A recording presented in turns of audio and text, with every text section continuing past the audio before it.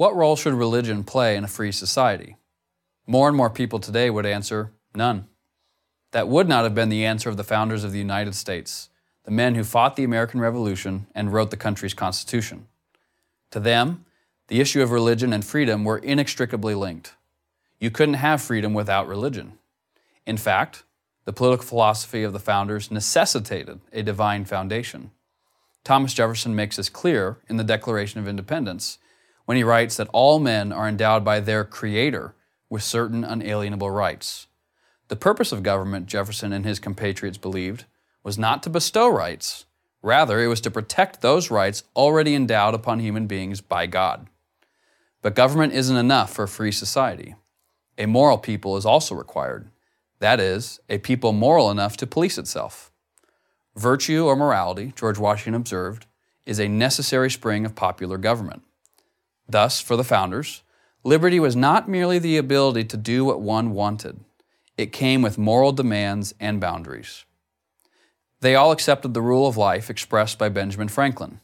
Nothing brings more pain than too much pleasure, nothing more bondage than too much liberty.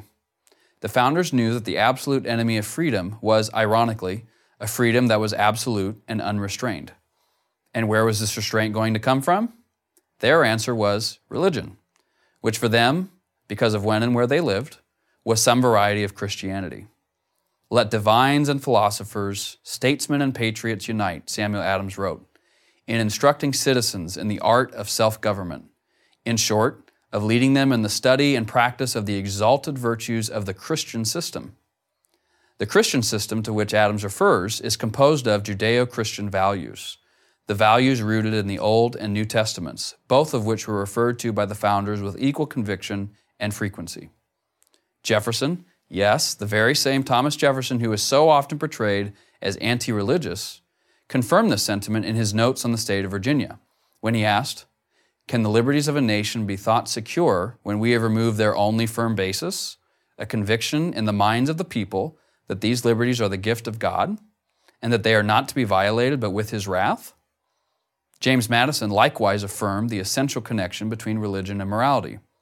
The belief in a God all-powerful, wise, and good is essential to the moral order of the world and to the happiness of man. John Adams believed that the doctrine of a supreme, intelligent, wise, almighty sovereign of the universe, a doctrine he credited to Judaism, was the great essential principle of all morality and consequently of all civilization. And he applied this thinking specifically to the new nation he helped to create. Our Constitution, he said, was made only for a moral and religious people. It is wholly inadequate to the government of any other. As president, he replied to a letter from university students in a way that would surprise many today. Science, liberty, and religion have an inseparable union. Without their joint influence, no society can be great, flourishing, or happy.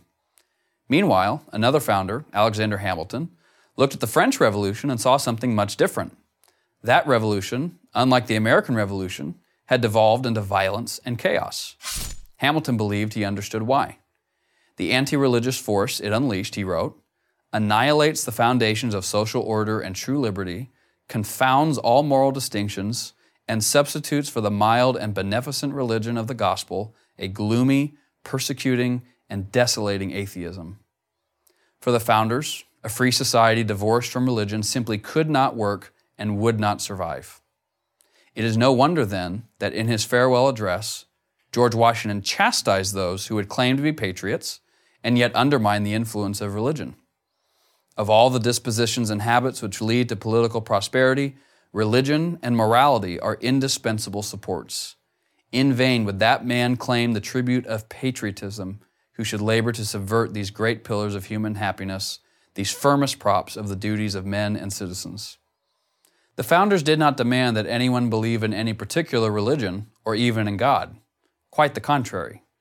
But while they understood the value of a secular government, they feared a secular society, one without religion.